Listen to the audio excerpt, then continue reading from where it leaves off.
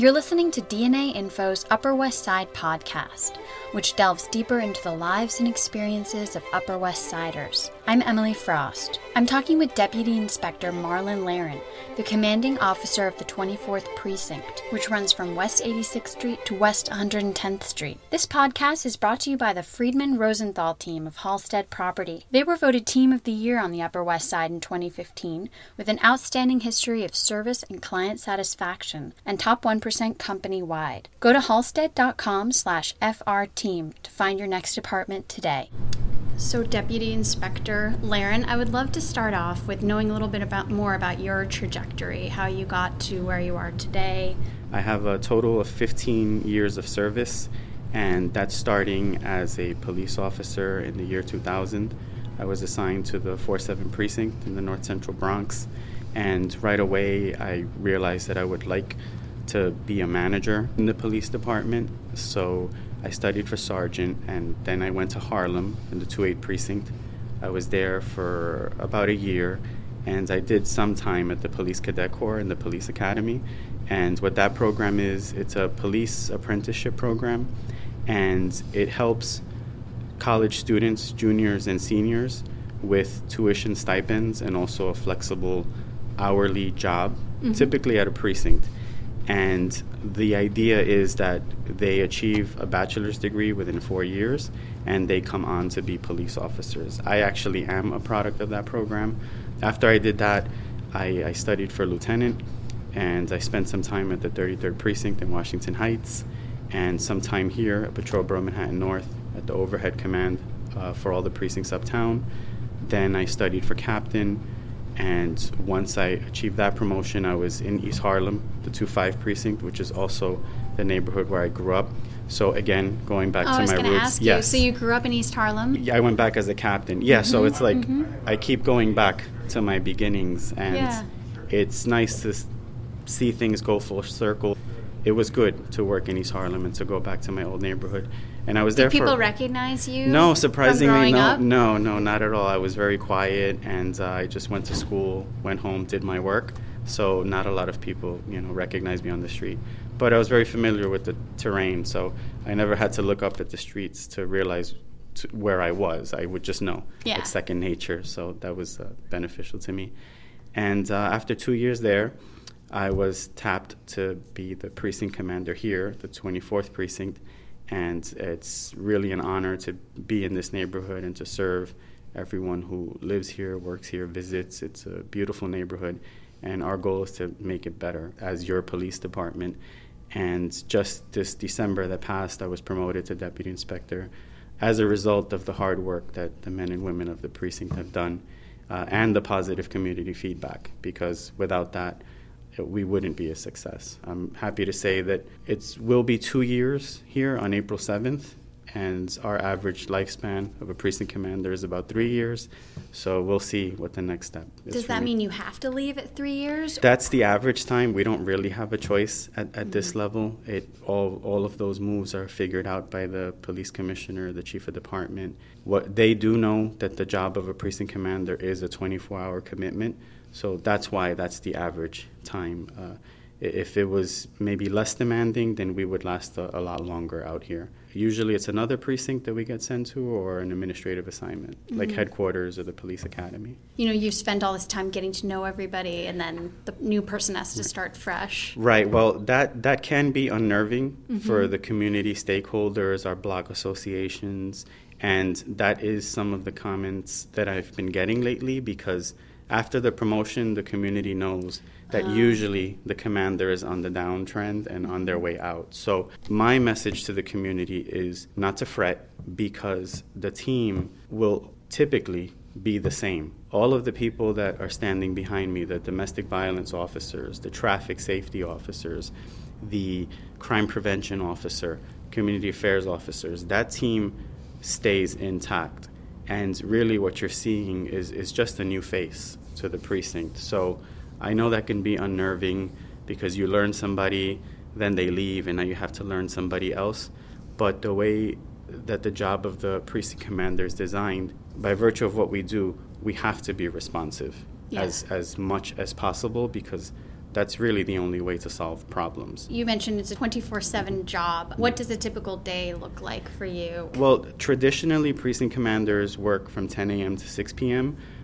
With Saturday and Sundays off, but we have to move with the events. So if there's a local parade happening, we have to be present just to ensure the safety of everyone involved, the participants, and then just the regular folks that are walking up and down the street. And then also we have a lot of meetings, a lot of traffic meetings, crime meetings, strategy meetings that we respond to our overhead command, Patrol Borough Manhattan North, and also downtown at headquarters. A typical day for precinct commander, there is relatively no downtime. A lot of phone calls, a lot of emails, a lot of meetings, and then on your own time, you find yourself doing things as well, just to catch up, because you can't afford to fall behind. What if something really horrific happens? Do you have to then come back into the Upper West Side and be there? Yes. Well, the typical job that I call the job where you wake the president, so to speak,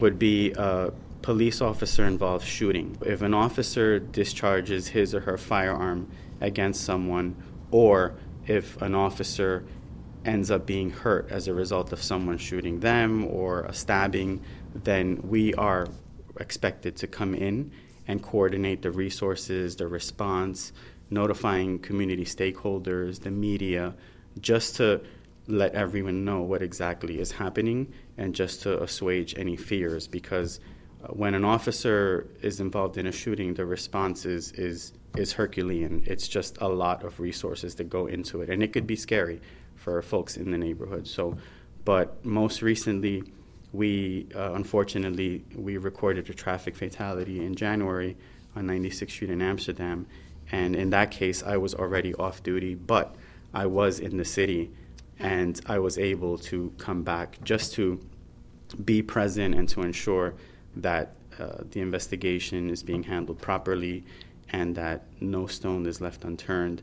But it's always good to come back if you can. Yeah, so you live a little outside the city, so... Yes, not far. Do you ever find yourself turning around in your car? I have, absolutely. If it's something that serious, it's better to be there because you're present as the information is coming in, as opposed to coming to work a day or two later and trying to catch up. It puts you at a significant disadvantage. Yeah. So if you're there, you take in the sights, you take in the sounds, and you're able to really respond to what's happening, and you're intimately involved, and that's what is really expected of us. Yeah, and then do you sleep with your phone by the bed, like yes. waiting for calls? And yes. You can't put it on silent, can you? No, we cannot. And also the police department has our home numbers as well. In the event that the cell phone goes down, we would get a phone call at home.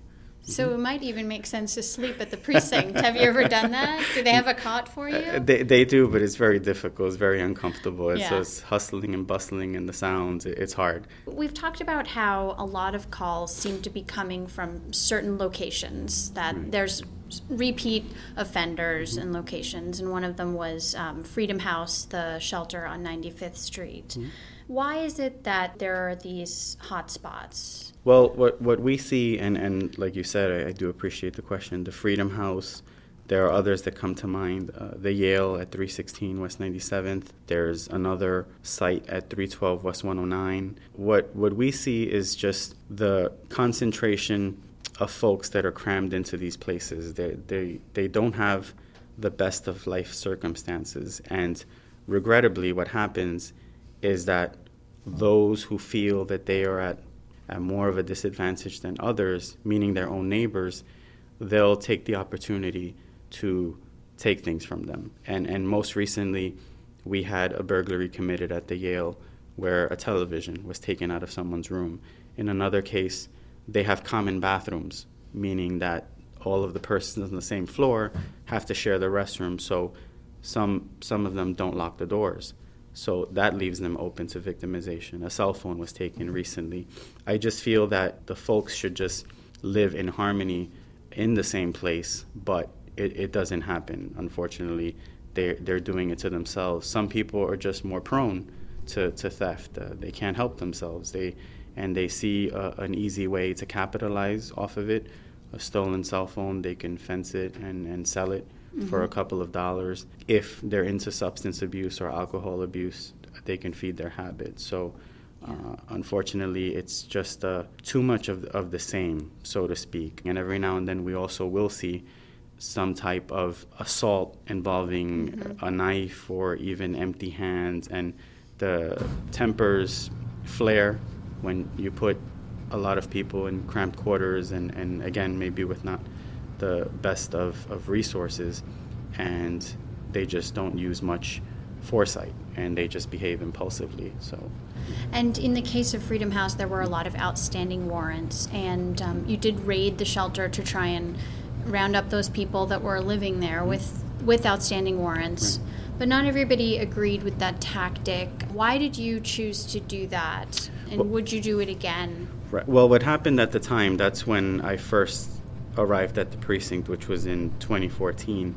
And what I noticed, the difference between the Upper West Side and East Harlem, where I was the captain, was that up here, most of our index crimes are property thefts. So burglaries, grand larcenies, breaking into autos to remove a GPS system or even loose change. So I did not have any hard data that linked the residents of the shelter to these crimes, but what we did was we conducted a survey of the residents with open warrants, and what we looked for were the folks who were prone to these kinds of crimes. So people who had... Just stealing things? Yes. Or breaking into cars? People who have been arrested for burglary, for grand larceny, for committing property thefts in the transit system. Others who did not have that kind of history, we did not target for the sweep. And what we did was we worked together with the staff at the shelter, and we conducted the early morning warrant sweep, and we removed, if I'm not mistaken, about 22 persons to court to present them before the judge. And the issue there was the just coming in very early in the morning. Some folks felt that was a little too intrusive and alarming, and I could see how that can be interpreted. The direction that we're going now is we will pursue someone with a warrant in a shelter, but it would have to be something a little more high value than let's say a summons for failing to go to court for urinating in public. So what we would look for is someone who's wanted on an active misdemeanor case or an active felony case. Again, something that has a little more substance to it, as opposed to a criminal court summons. Did crime drop after that? Surprisingly, it did not. It actually picked up a little, so we couldn't make a direct correlation between bringing in the folks who had active warrants and these arrest histories and the crimes. And based on some of the arrests that we've made, not all of them live in the neighborhood. We have people that come in from uptown or even from the Bronx. We've had some folks with Brooklyn addresses. So no, we couldn't make that direct correlation.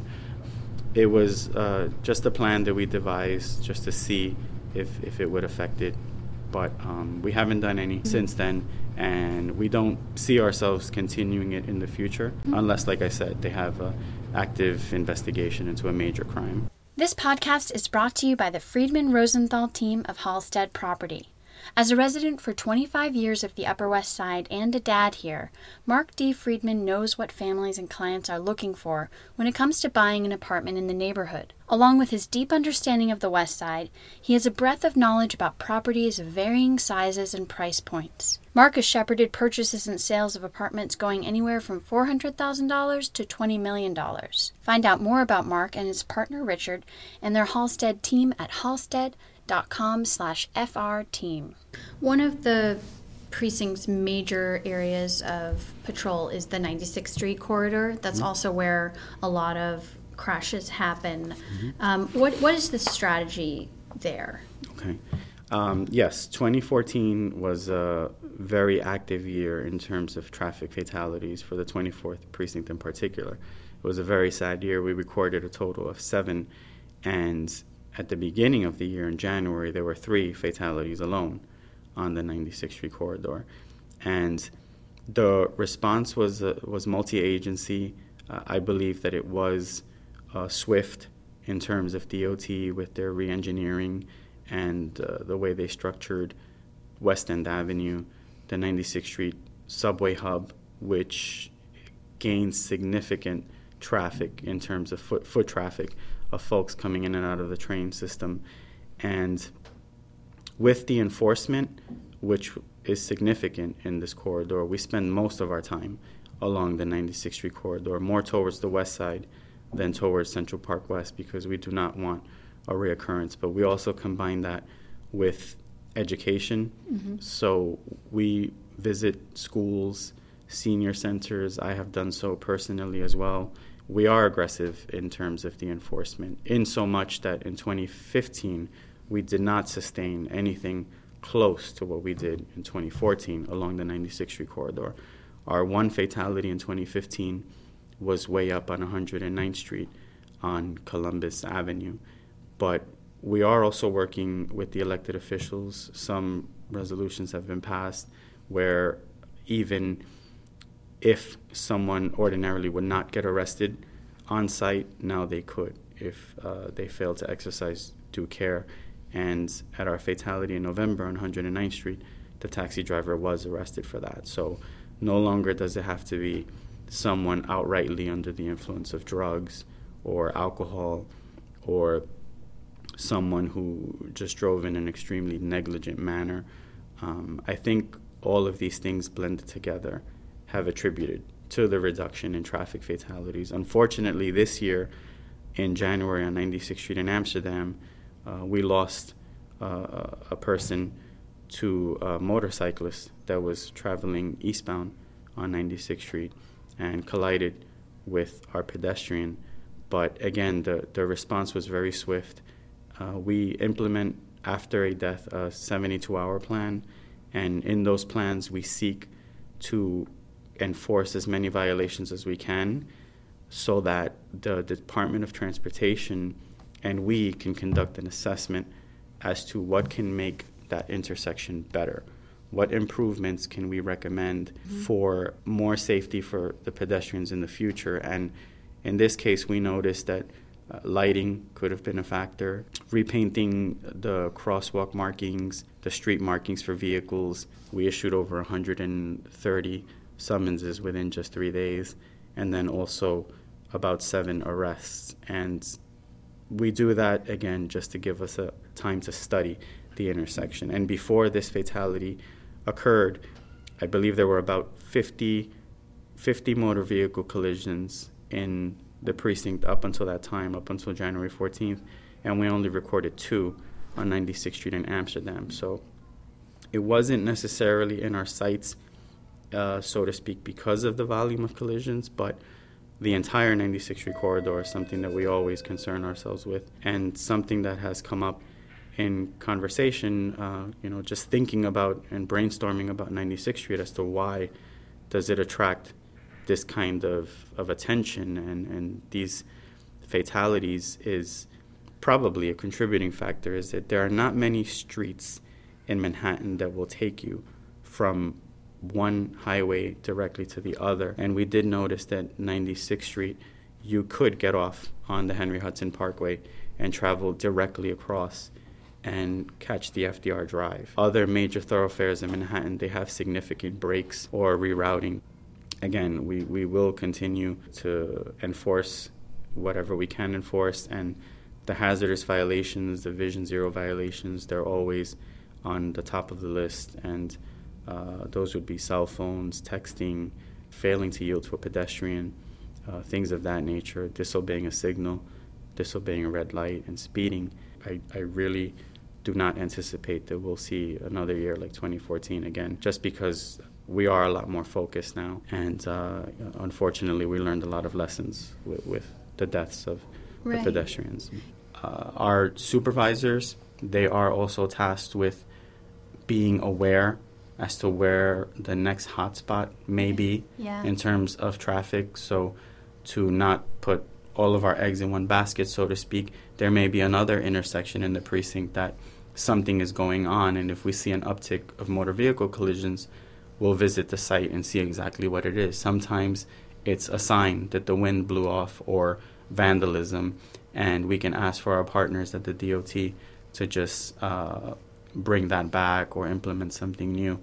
But we do rely on enforcement as the first part of the three-pronged traffic approach, which is enforcement, education, and engineering. Yeah. Do you worry about what the next hotspot's going to be? Do you spend time analyzing the streets and the data? Yes, we do. That? Yes, absolutely. What we have in place is we have a computer program that tabulates the motor vehicle collisions that come in. And every month, the program identifies collision-prone locations, or CPLs, and it works on a point system. So if we have a high amount of motor vehicle collisions where there are no injuries, it makes its way into the program. If we have a lesser amount of collisions with some injuries, again, it makes its way into the program. And a traffic fatality is an automatic. It'll qualify for the collision-prone location. So since we get this on a monthly basis, what we'll do is we'll pool our resources and conduct enforcement there, and it does help. It does abate the condition, and then we'll move on to the next spot.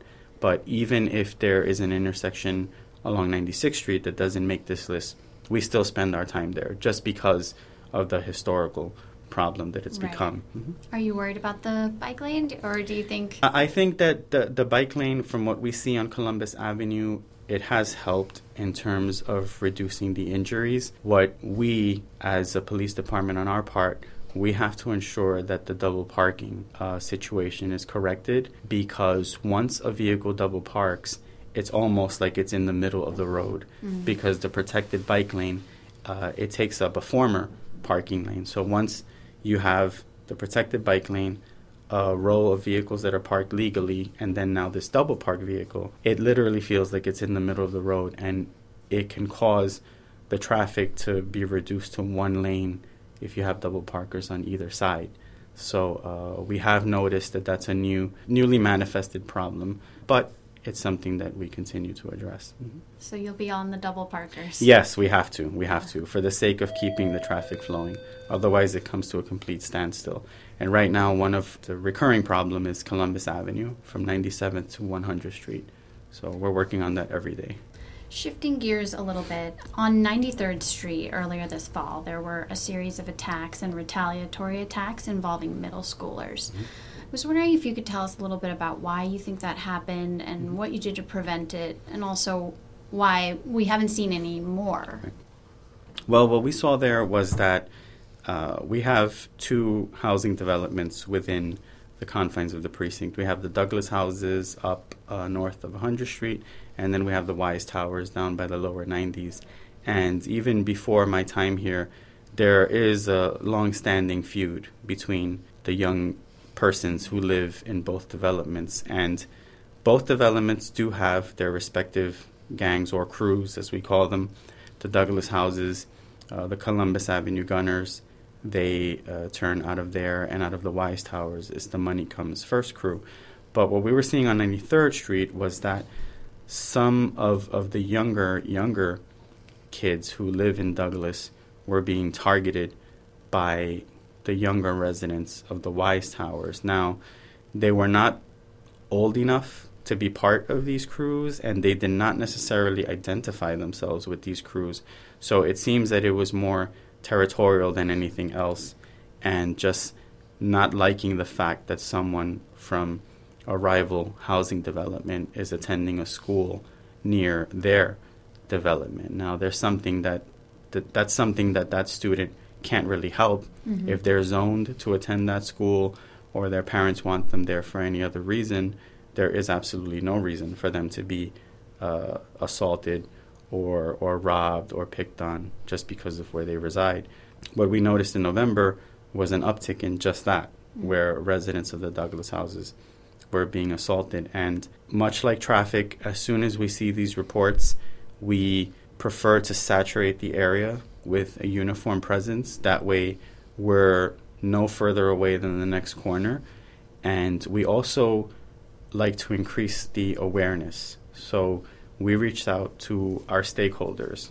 We reached out to our principals, our teachers, our local media, just to put the word out to the parents that this is going on, and we just want more eyes and more ears, because the best way to help us is to be the best witness possible, because sometimes we can't be everywhere. And when we raised the awareness, some people became very uncomfortable, but I did feel that it was more beneficial than hurtful for parents to know exactly what's going on. That way they can give their child better safety tips, such as don't use the phone unnecessarily in front of a crowd of people. If you need help, go to the nearest merchant, ask for the phone, or just go back to the school. And we were able to make some arrests and also stem the tide, so to speak. And with an information campaign, it gives us and our detectives time to really study and investigate and find out who is committing the crime, as opposed to just being passive about it and allowing more crimes to occur. It's been working in our favor, and we have made significant arrests. And do you have officers stationed just nonstop at the two NYCHA developments? To directly answer the question, we don't have a specific set of officers in the developments. Instead, we have our regular sector officers who are responsible for a geographical area, and they will pay attention to the crimes and the conditions that are happening. And late last year, we had our midnight officers stationed inside of the Douglas houses just for an undetermined amount of time, just to ensure that there's a presence.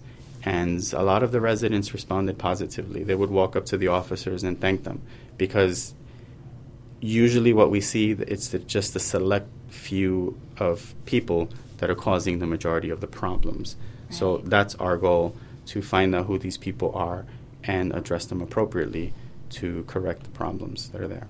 You mentioned getting help from the community as being very important. Do you think there's less of a stop snitching or a don't talk to the police atmosphere up here on the Upper West Side? Well, I think that there is, and something that surprised me and I was very proud of was, and we've spoken about, was the homicide of Boubacar Camara, who was working out of the store on Amsterdam Avenue and 104th Street. And in that case, the killers, they removed the surveillance system from the store, so it put us at a disadvantage where we were now looking for video surveillance or any other kind of imagery from side streets or corridors, and we could not immediately identify who these three men were. And once we reached out to Crime Stoppers and we submitted the request for media attention, a lot of phone calls came pouring in, and had it not been for the community's help, we would not have been able to identify these three men. And as you know, they were successfully indicted under federal standards because of the severity of their crimes. So I do feel that there is a sense of trust that's coming back. I mean, people are not outrightly walking into the precinct telling us things, but we do encourage the sharing of information, because the residents and the workers and the visitors are the ones who are out there and see things and are able to ingest things a lot more than we can. And the only way to make this a better place is to do it together. I'm a firm believer in that. The precinct is so diverse. There's people living in NYCHA developments. There's extremely wealthy people, young people, older people, people with disabilities. How do you serve all of those different communities? That's a very good point, because this is actually the first precinct that I've worked in that, the way I've described it, it's almost at odds with itself. We have so many different people representing all sides of the socioeconomic strata, and somehow they're all able to coexist. Our officers, they are very well balanced, to the point where civilian complaints were significantly down last year. They are trained on de-escalation techniques, on meeting people where they are, so to speak. Most of the people that we come in contact with are frustrated, and our officers are as empathetic as they can be, and they're able to toggle between different situations. So as you said, our officers may respond to an apartment where someone says that their $50,000 timepiece has gone missing, and they may respond to a shelter, where someone says, that their $20 watch was taken from their unit. But we treat them all with the same level of importance, with the same level of urgency. As the police commissioner says, we look to make it safe and fair everywhere. The neighborhood is very affluent. It's gentrifying. Mm-hmm. Do you think that people have a false sense of security, of not having to watch their purse or their bag? To a degree, yes. And something that we've been pushing at our meetings is crime prevention, because a lot of the crimes that we record up here are preventable. It is a very nice neighborhood, but we also have to take into account that there are persons out there who don't have to go to work. So instead, they have a full day to roam around. So if you're in a store, we do not recommend to leave a purse in a shopping cart with your credit cards or your phones. We recommend that you keep these items on your person. If you feel that someone is unusually close to you, or if they bump you, we recommend that you look right away. We don't recommend that you confront the person, but by just taking a quick survey of your items, and if you see that it's missing and someone bumped you, you would be able to give us a physical description of who did it, and it gives us a better starting point for our investigation, and we would be more successful in our apprehension efforts. One of the trends that we're seeing lately is Riverside Park. We do have an officer in Riverside Park, but the players in the soccer field, they get very into their game, and they leave credit cards and phones off to the side, and unfortunately that just takes a matter of seconds for someone to pass by, and now they're using your credit card and all of the headaches that come with that, with restoring your credit scores and just calling your credit card company. So we do believe that a lot of these crimes can be prevented, and I believe that we can do it. If we band together and get this information out, you would see that there would be a significant crime reduction. Sometimes if you look at the CompStat sheet, it looks like, the command is a runaway train, but it's not. A lot of the crimes are property crimes. There are also a lot of scams over the telephone. Well, you were promoted recently to deputy inspector. Thank you. Yes. Congratulations. Thank you. And part of that was, you mentioned the success of the precinct, but are there things that you could be doing better or that are goals of yours? Criminals can get very savvy, such as putting skimmer devices on ATMs.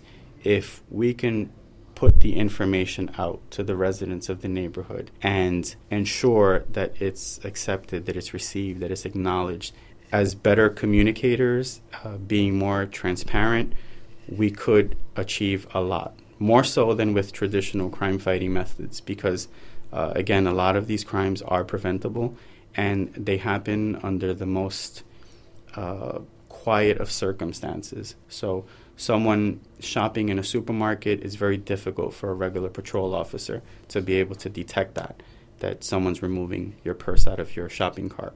So if we can be more aware and make ourselves harder targets, so to speak, I think we can achieve a lot together, and you would see significant crime reductions. So that is our goal, to keep communicating that and to keep letting the folks know that we'll do everything possible to apprehend these individuals. But in the meantime, let's make it hard for them. Absolutely.